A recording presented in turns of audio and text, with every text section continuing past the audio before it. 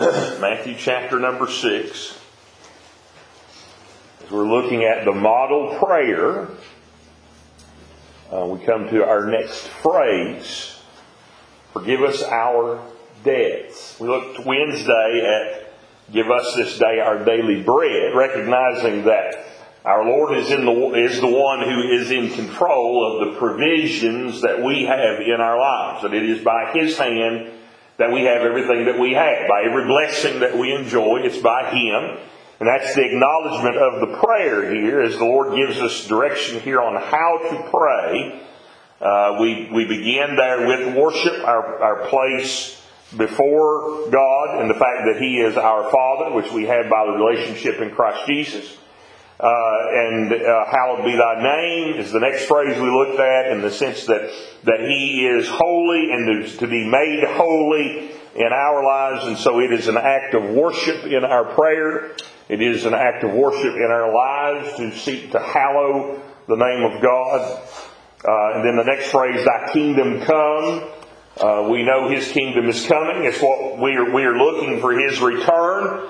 And subsequently His kingdom to take place as He has promised, as we're given record of that event that would take place when the Lord would establish His kingdom, as is given to us in Revelation 19 and Revelation 20, as John gives us description particularly of that kingdom. Isaiah gives us quite a bit about it as well, as Isaiah describes prophecy concerning how the earth will be changed during that time of the Lord's reign on the earth. But we're told of His kingdom, and so we know His kingdom is coming, and so it's part of our prayer, thy kingdom come. And then the next phrase, thy will be done in earth as it is in heaven. We recognize God is sovereign.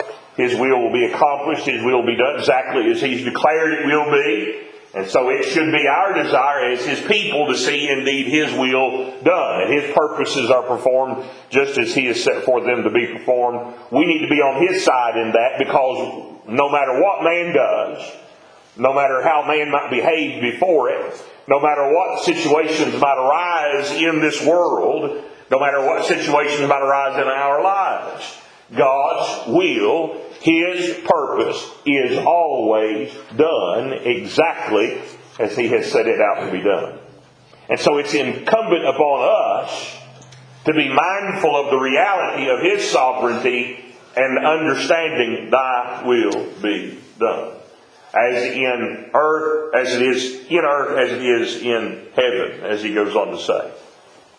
And then last week, of course, we addressed the next phrase. Give us this day our daily bread. He is our provider. He's the one that provides for us.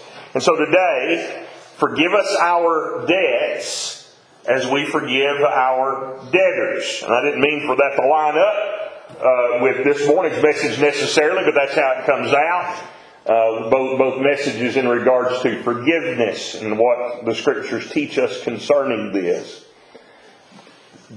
Forgive us our debts as we forgive our debtors. That speaks to that daily cleansing. Not only the big cleansing, the judicial cleansing that we consider in this, but also that daily cleansing of those sins that come in our lives that we need our Lord again to cleanse us from, that He speaks of there in 1 John 1. Now Peter says in 1 Peter chapter 4, 1 Peter chapter 4 and verse number 8. 1 Peter 4 and verse 8.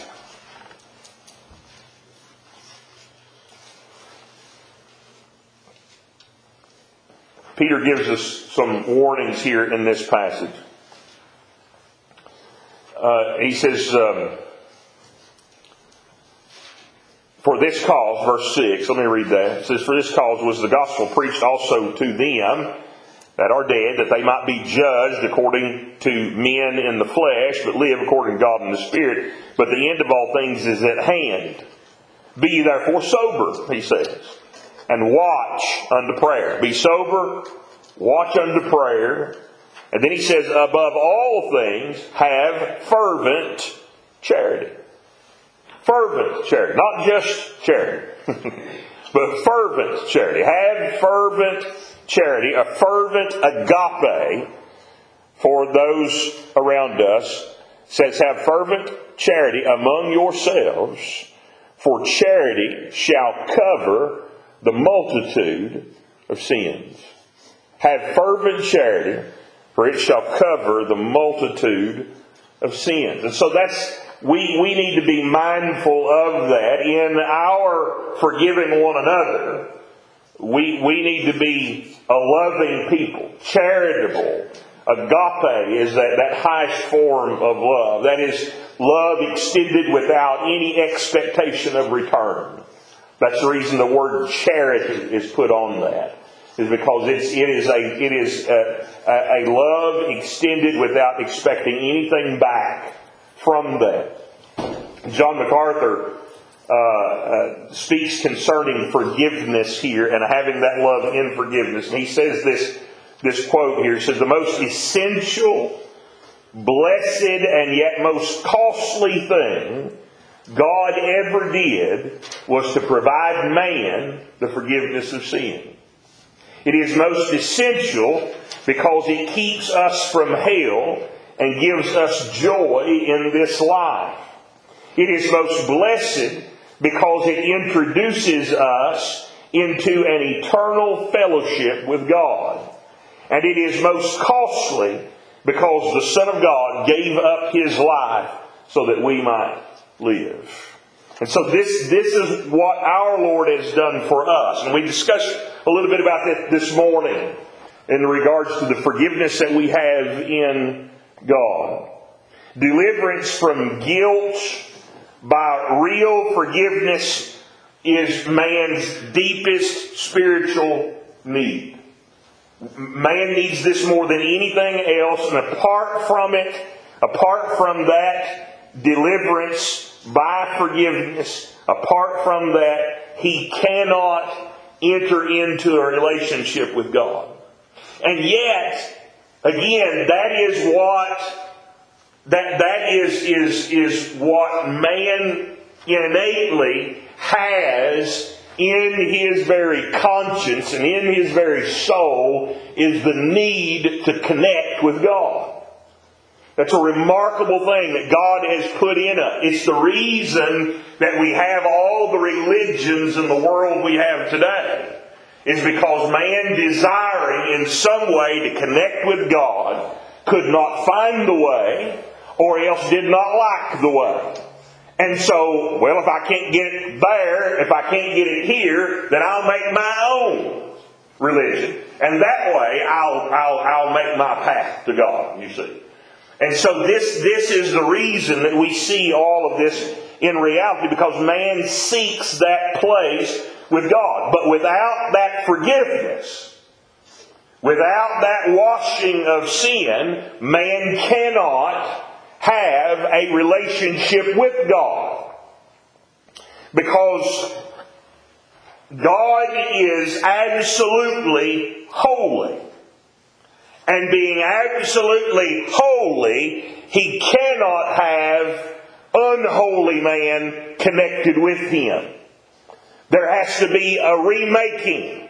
There has to be a rebirth, a new birth that takes place in the heart of man to make him holy before the throne of God, so that God can have relationship, can have a connection with him.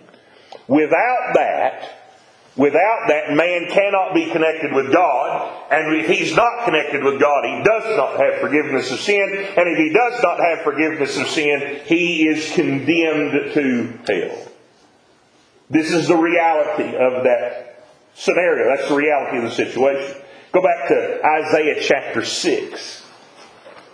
Isaiah chapter 6. We have here Isaiah's vision of the throne room of God. And I love this vision that Isaiah is given here. Isaiah chapter 6. He's given this vision of the throne room of God. And his calling by God to the work of prophet here that takes place in this vision that he receives. And Isaiah says, verse 1, he says, in the year that King Uzziah died, I saw also the Lord sitting upon the throne, high and lifted up, and His train filled the temple. Above it stood the seraphim. Each one had 6 wings. With twain He covered His face. With twain He covered His feet. With twain He did fly. So He has these seraphim that are gathered around the throne of God. And these seraphim had each 6 wings. 2 on their backs that they flew with. 2 covering their face, being in the presence of the holiness of God there. They had 2 wings to cover their face, and they had 2 wings to cover their feet.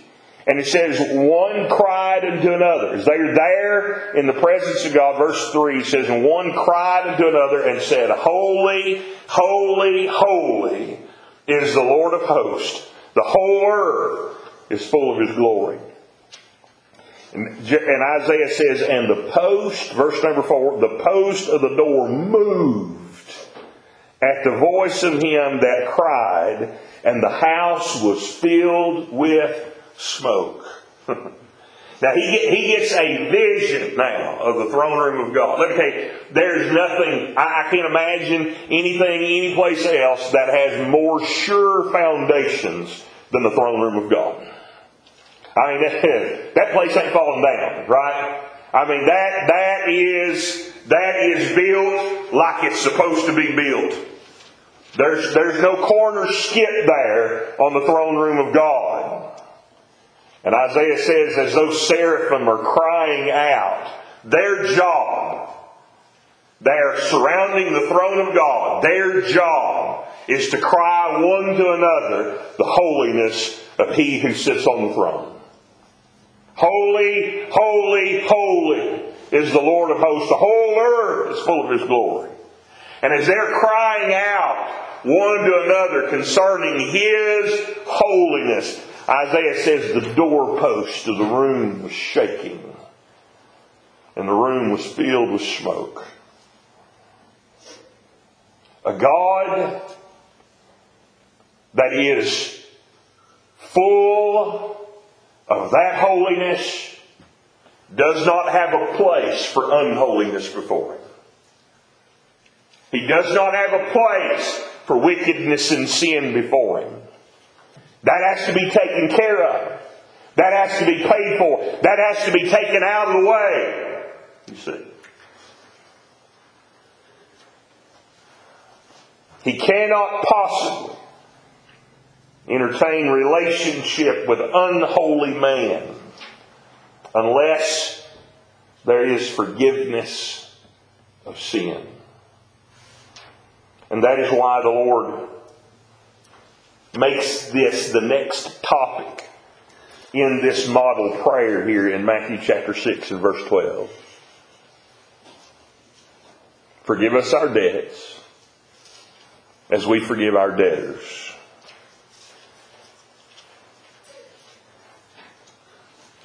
Verse 14 of this passage, there in Matthew 6, serves as a footnote for what verse 12 says. Forgive us our debts as we forgive our debtors. And then verse 14 he says, For if we forgive men their trespasses, for if ye forgive men their trespasses, your heavenly Father will also forgive you. But if ye forgive not men their trespasses, neither will your Father forgive your trespasses. That's not saying we won't lose our salvation. That's not what he's saying there. That's not what's being told there. But he's talking about our fellowship with God being torn away. We being removed from that place, that fellowship with Him, that closeness and that intimacy, because we're holding on to other people's sins against us. We're holding on to other people's debts for us. That wait a minute, they've done this, and they've done this wrong thing, and they've done this sin against me. I'm not forgiving them. I'm not going to let this go. I'm going to hold on to this. And so as long as we're holding on to that and not forgiving them, then the relationship between us and God is also strained. And we don't have that closeness with Him. And John tells us, 1 John particularly describes to us that Quite frankly, if we are, he gives us the royal law there, that Matthew 22 records for us in Jesus' words. Jesus said that the first and great commandment was to love the Lord thy God with all our heart, soul, and mind. And the second, he said, is likened to it, love thy neighbor as thyself. On these two commandments hang all the law and the prophets, he says. These two commandments, that's what it comes down. That's how we are to live our lives. To love the Lord thy God with all our heart, soul, and mind, and love our neighbor as ourselves. Those are the controlling marks. Those are the parameters that are set on our lives. That's how we are to live. Those two things being chief above everything else. To love the Lord thy God with all our heart, soul, and mind, and love thy neighbor as ourselves. And then old John, there in 1 John, he spins it all up on us. And says, oh, by the way, if you don't do the second one, love thy neighbor as thyself, you can't do the first one. Because God ties those in together.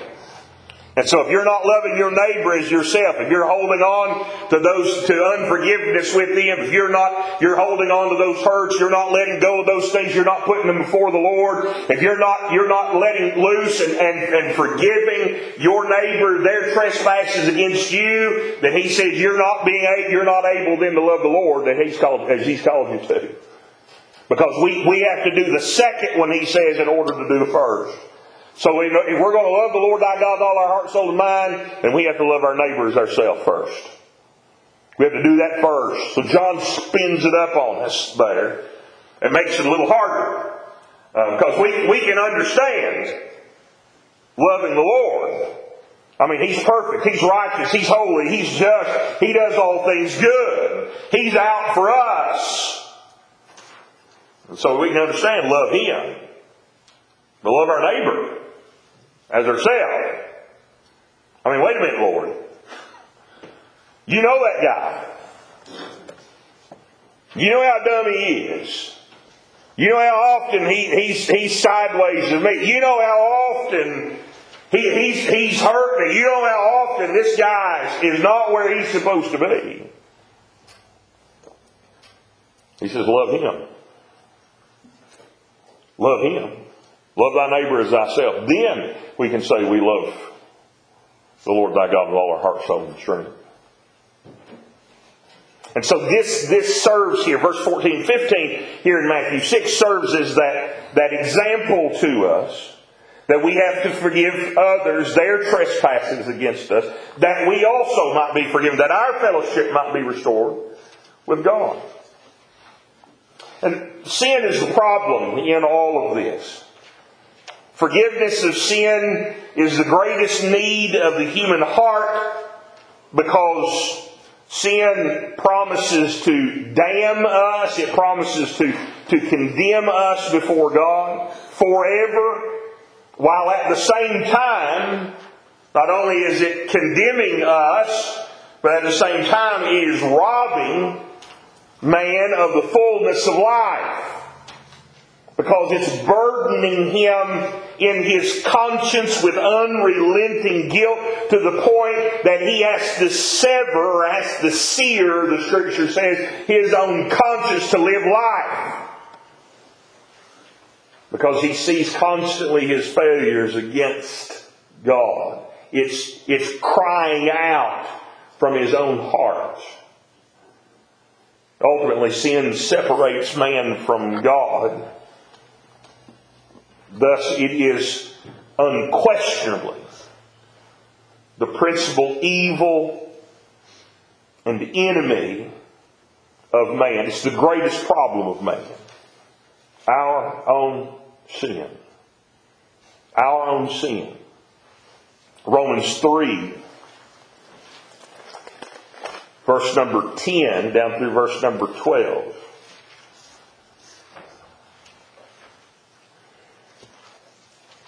Romans 3, verse 10 down through verse 12. He says, as it is written, there is none righteous, no, not one. There is none that understandeth. There is none that seeketh after God.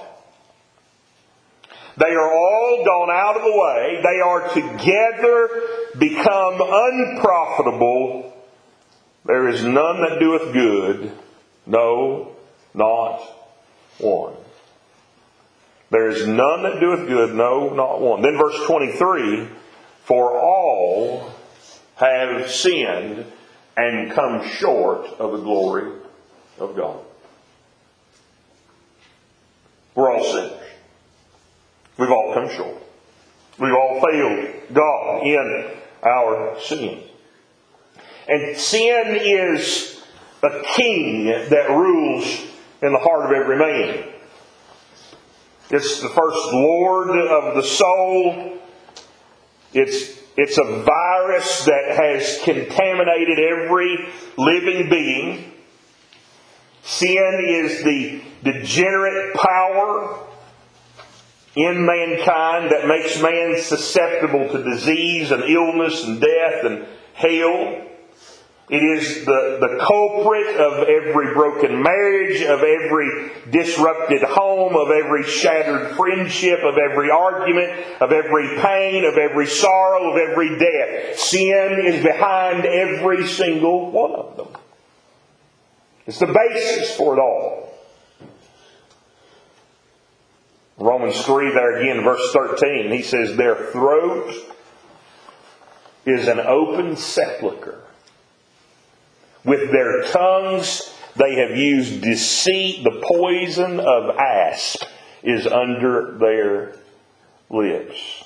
Sin is such a sorrowful, sickening thing in the heart of man. Paul equates it here to snake poison in us. Being filled with snake poison.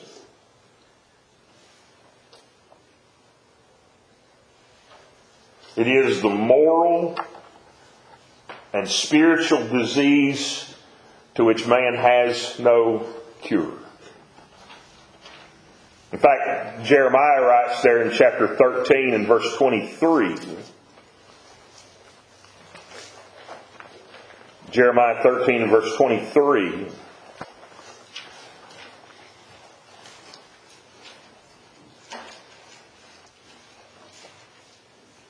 He says, can the Ethiopian change his skin?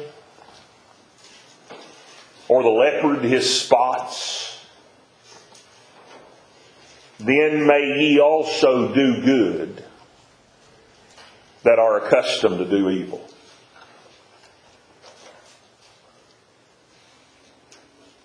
If it were possible that the Ethiopian would change his skin, if it were possible that the leopard would change, you know what, the leopard don't care, he's got spots. He don't even know about his spots. But if he could change his spots, then maybe we would be able to do good who are accustomed to do evil. Jeremiah is pointing out to us here in the Scripture, what he's telling us here is sin taints us. We cannot rise above our sin in and of ourselves. The sin nature, without Christ, the sin nature is dead. Our souls is dead in trespasses and sins, and that it will not, we cannot rise above that nature apart from Jesus Christ. And so that means that we will continually sin, because we cannot rise above that without Christ intervening for us. Sin dominates the mind. It dominates the will. It dominates the emotions and the affections. Sin brings men under the control of Satan. Sin brings people under divine wrath. And sin subjects men to ultimate misery, not only in this life, but in the life to come. Isaiah 48, verse number 22.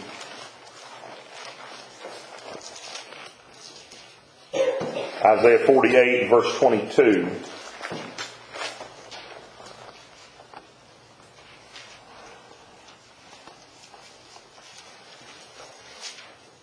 There is no peace, saith the Lord, unto the wicked.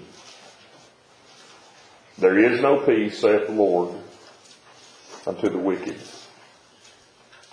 As a result of our sin, we owe a massive debt to God, and it is a debt that we do not have the ability to pay. We can't even begin to pay. It's what we were talking about this morning there in Matthew 18 when he describes that debt of that guy owed a fortune, and a fortune that, again, that really can't be numbered today. We don't have the math even really to fully grasp the fortune that this man owed. And with all that he owed, he was forgiven all of it. It was wiped away. But then he wouldn't forgive the other guy who owed him 100 days' wages. This is a debt. He couldn't even begin to pay that debt back. And this is the debt that we owe to God. It is a debt that we can't even begin to pay. Do you realize that we can't even begin to pay one payment? It's not that we can pay and pay and pay and pay and never get paid. We don't even have a payment to give. You see. We don't even have anything to pay. It is a debt that we cannot even begin to pay. And anyone who desires to come to God must do so recognizing the severity of his sin before God and the magnitude of the debt that he owes. You can't escape that reality. And it is this forgiveness that is enjoined in this prayer. It is that forgiveness that is the solution for us. Since man's severest problem is sin, his greatest need then is that forgiveness. And that's exactly what God provides.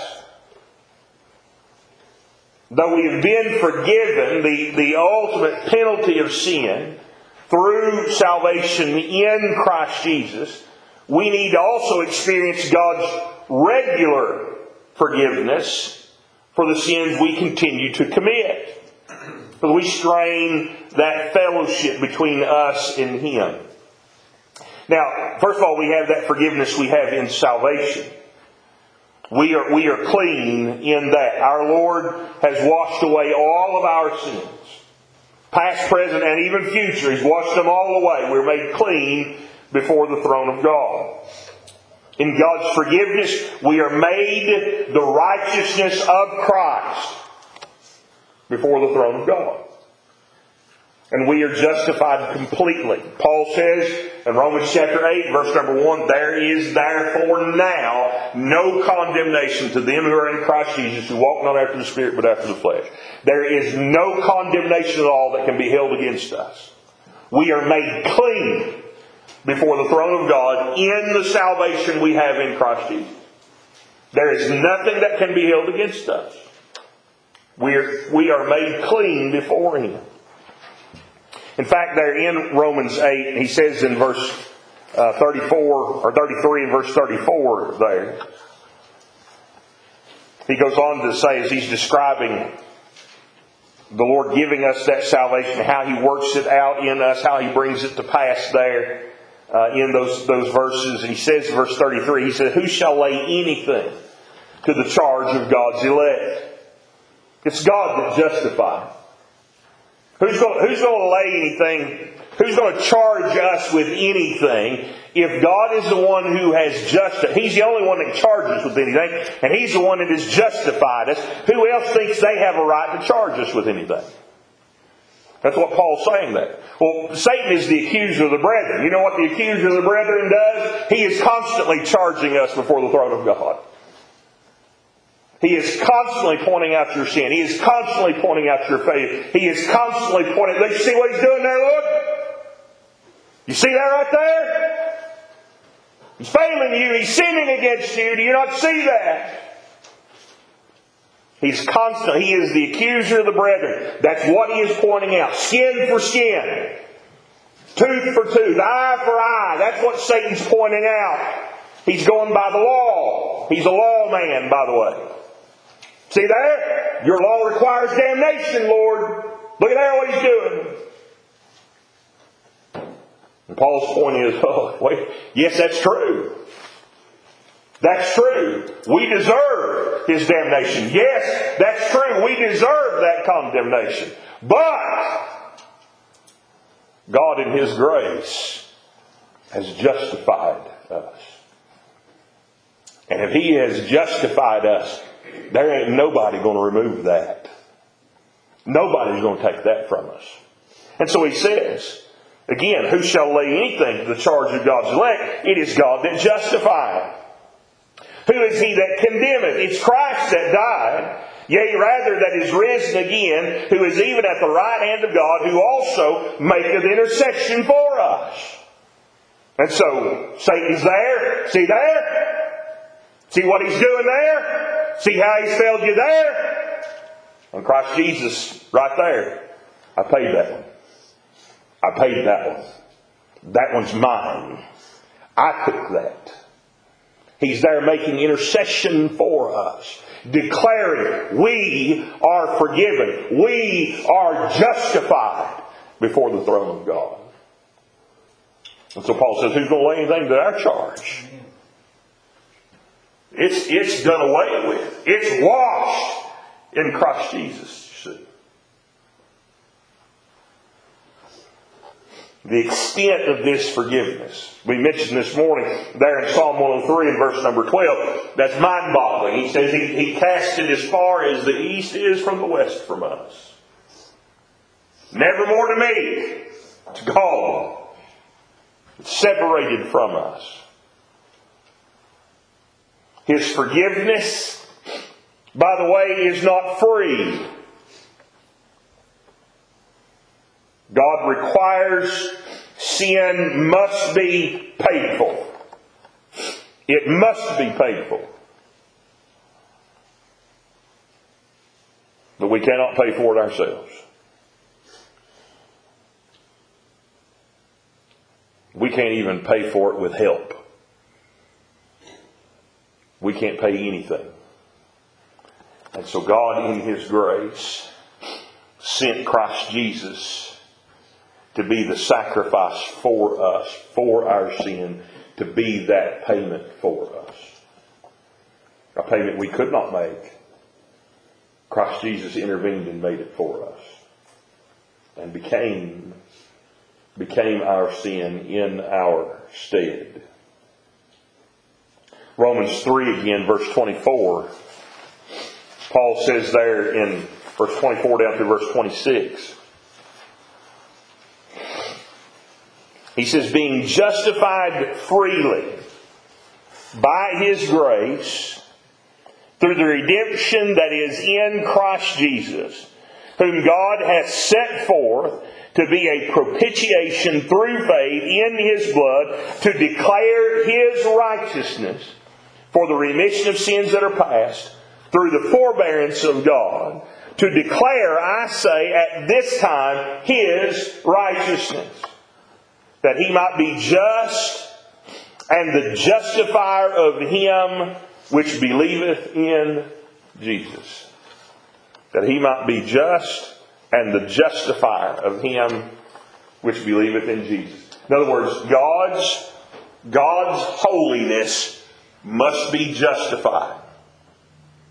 So every sin that is brought, that is done before him, requires payment. And so he cannot enjoin the holy with the unholy and him still be just.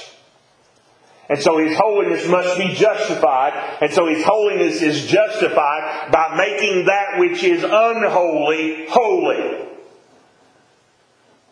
But in order for that to take place, then sin has to be paid for. And that is the reason Jesus went to the cross for us. To forgive us of our sins, to take the payment for our sins, to make us holy, before God in Him. In fact, 2 Corinthians chapter 5 and verse number 21, I think Paul words this probably most clearly here that you're going to find of any place in the Scripture of exactly what takes place in salvation for us. 2 Corinthians 5 verse 21. He says, "For He," that's God the Father, "hath made Him," Jesus Christ, God the Son, hath made Him, for He hath made Him to be sin for us. For me. For you. When Jesus died on the cross, He did not die to offer a blanket salvation to whoever wants to get under the blanket. That's not what He did. He died for me. He took my sin. Every last one of them. And bore it in my place. Knowing me while He hung there in my place. Knowing every sin, every unrighteousness, every trespass, every failure. He knew everything I would do and there paid for it all in my place. He took my place, was made sin for me. Amen. He who knew no sin. He knew no sin. That I might be made the righteousness of God in Him. That I, me, you might be made the righteousness of God in Christ Jesus our Lord. He came to die. He came to die for His people. He died in our place. And when the Lord, by His great grace, saved me, that was the one thing I knew. It was the one thing I understood. Jesus died for me. He died in my place. He died for me. He took my sin. Do you know this day? Do you know this day Jesus died for you? Not just that He died. Not just that He died for sin. Not just that He's Savior and Lord. Do you know? Do you know He died for you? That's salvation. That's salvation. I know He died for me. If there were none other, He died for me. He died for me. And so by this act of Christ Jesus on our part, all of our sins, past, present, future, they're all forgiven in Him. All washed in Him. Now, there's a problem though, that we're still in the flesh. We're still in the flesh. And so, those future sins that He's paid for, yes, He's already paid for those. But those future sins, those sins that we're still in the flesh, still dealing with this sinful nature, we're going to still fail it. We're still going to sin. We're still going to come short. In fact, we do it every day. Charles Spurgeon put a number on it. He said it was at least 10,000 times a day. I don't know if it's that many or not. I don't know if it's that little or not. It may be more than that. But we still failing. We still fall into sins in our behavior because we've not yet been made perfect. We've not yet received glorified bodies. And so when we fail Him, when we sin, we're already forgiven. Those things will not be charged against us. But the problem is it separates me from God. It gets me out of whack. You see, I'm not where I need to be. My fellowship with Him is strained because I'm living I've allowed this sin in my life. I've allowed this sin a place, and maybe it's not just one sin, maybe it's multiple of sins that I've allowed to root itself in there between me and Christ. And those sins there have made me dirty in this flesh. And separated me from God in fellowship. Though I'm still His.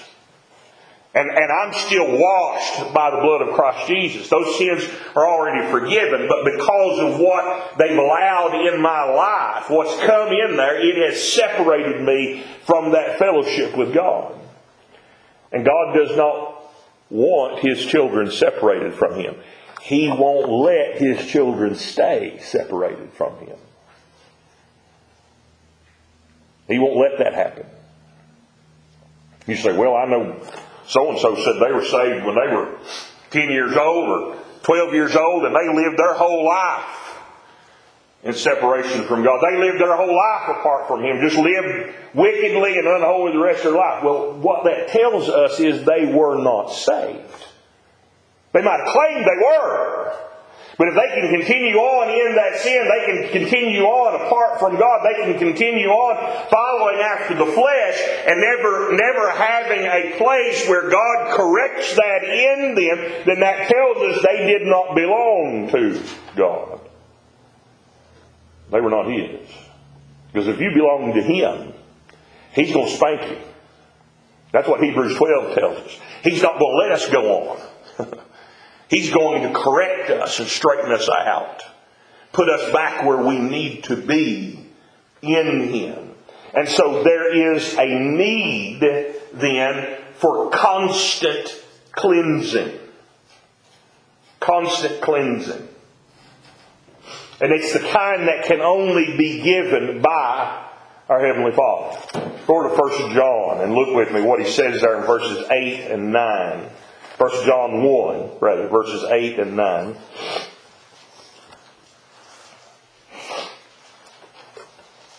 We'll read verse 7 with that as well. Look with me at verse 7. 1 John 1, verse 7, down through verse number 9.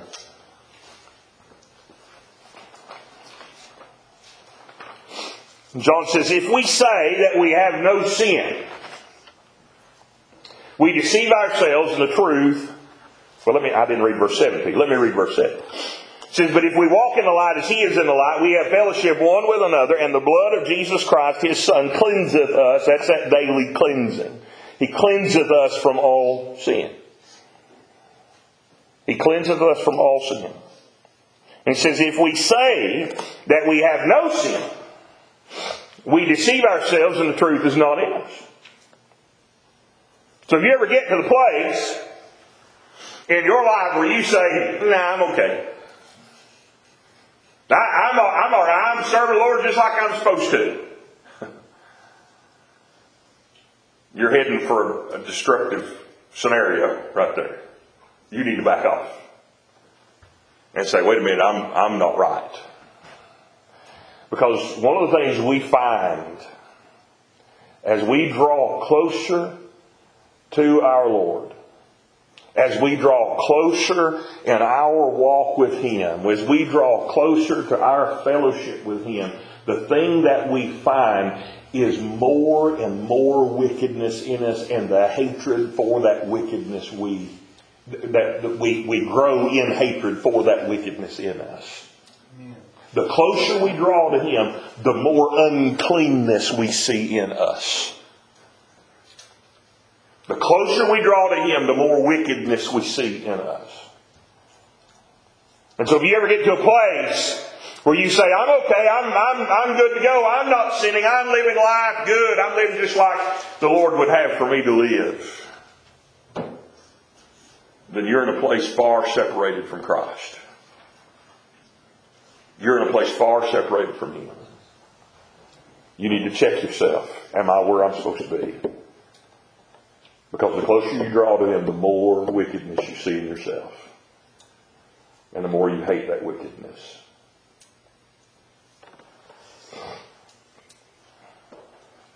And so He makes us clean.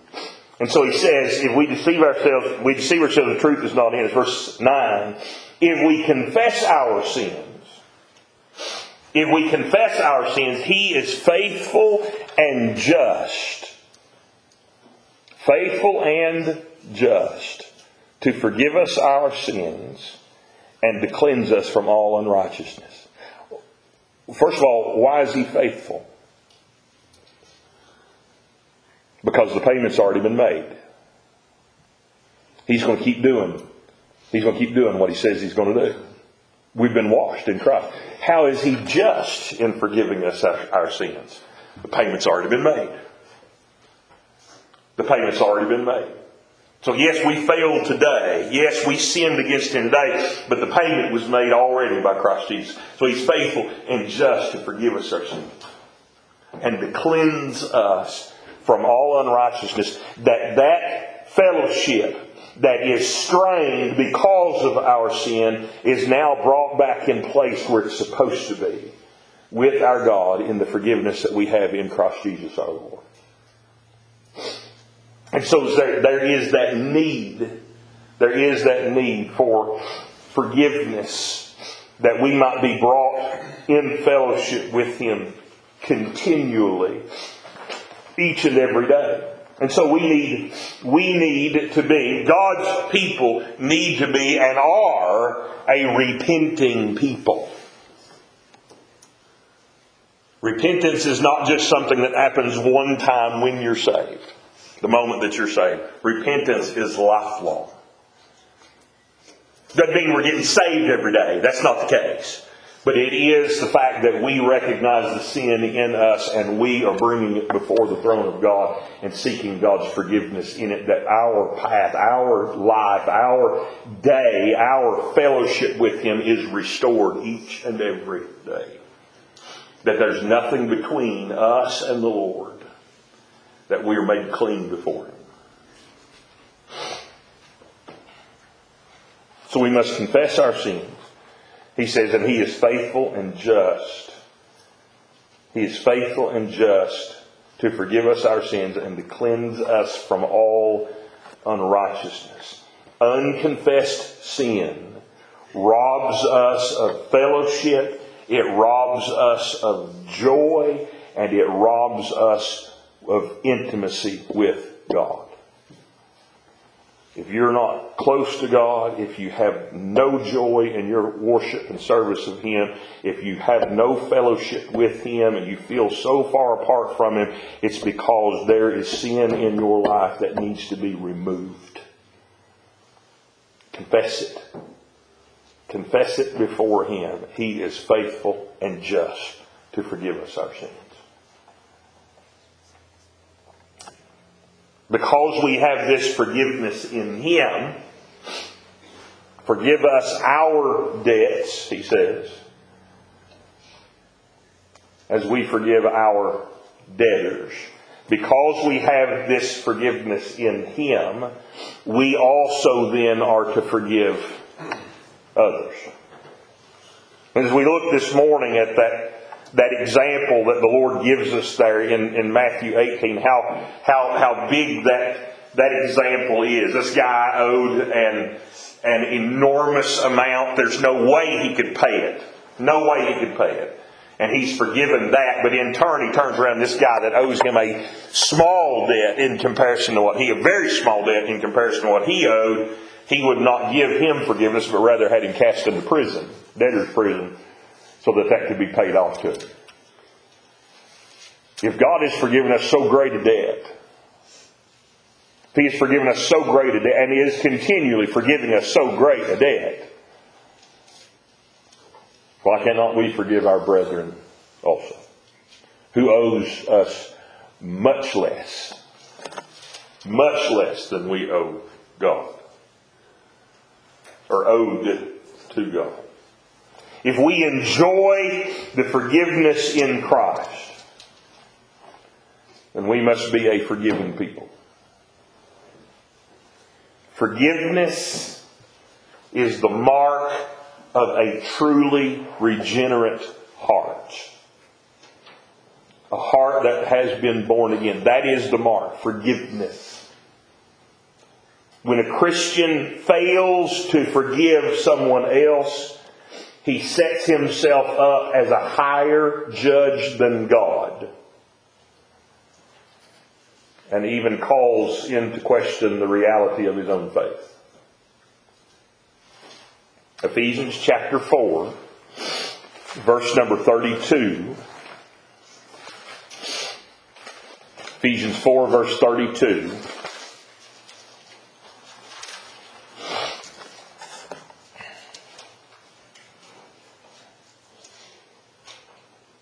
Go back up and read 31 as well. Ephesians chapter 4, verse 31, 32. He says, "Let all bitterness and wrath and anger and clamor and evil speaking be put away from you with all malice. And be ye kind one to another, tenderhearted, forgiving one another, even as God for Christ's sake hath forgiven you." Forgiving one another, even as God for Christ's sake hath forgiven you. A child of God, one who has been forgiven this debt of sin, the chief mark in us that we have been forgiven of sin is that we are forgiving others their sin. That we're forgiving others their sin. Their debts against us. 2 Corinthians chapter 2. 2 Corinthians 2 verse 10 and 11. 2 Corinthians 2 verse 10 and 11. Paul says, "To whom ye forgive anything, I forgive also. For if I forgave anything to whom I forgave it, for your sakes, I forgave it for your sakes, forgave I it in the person of Christ.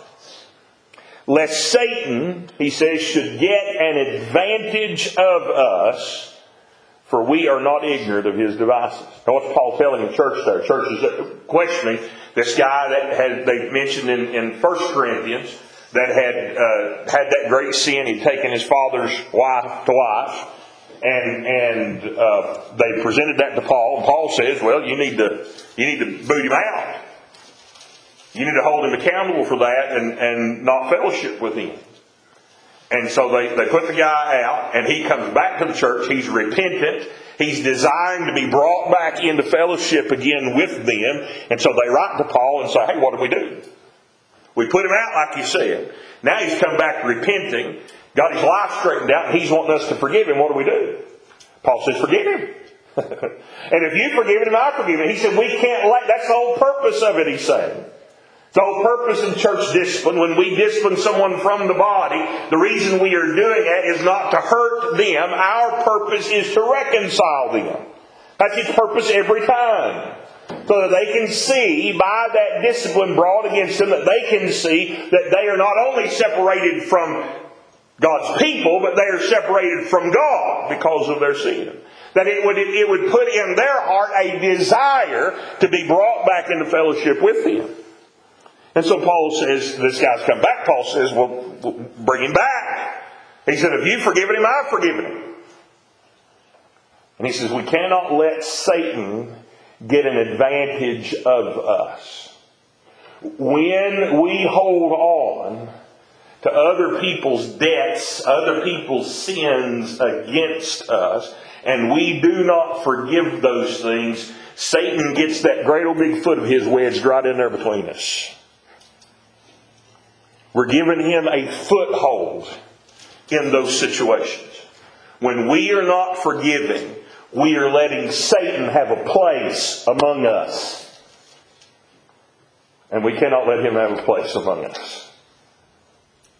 He has no right to be here. So forgive. Forgive. Forgive us our debts as we forgive our debtors. We must seek to manifest a forgiving spirit, to receive pardon from a perfectly holy God, and then to refuse to pardon others when we are sinful people ourselves is the epitome of abuse of mercy. When God has done so much to forgive us,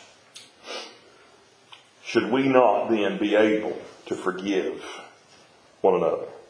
We must be a people that learns to confess and learns to forgive. Forgive us our debts as we forgive our debtors. Let's all stand.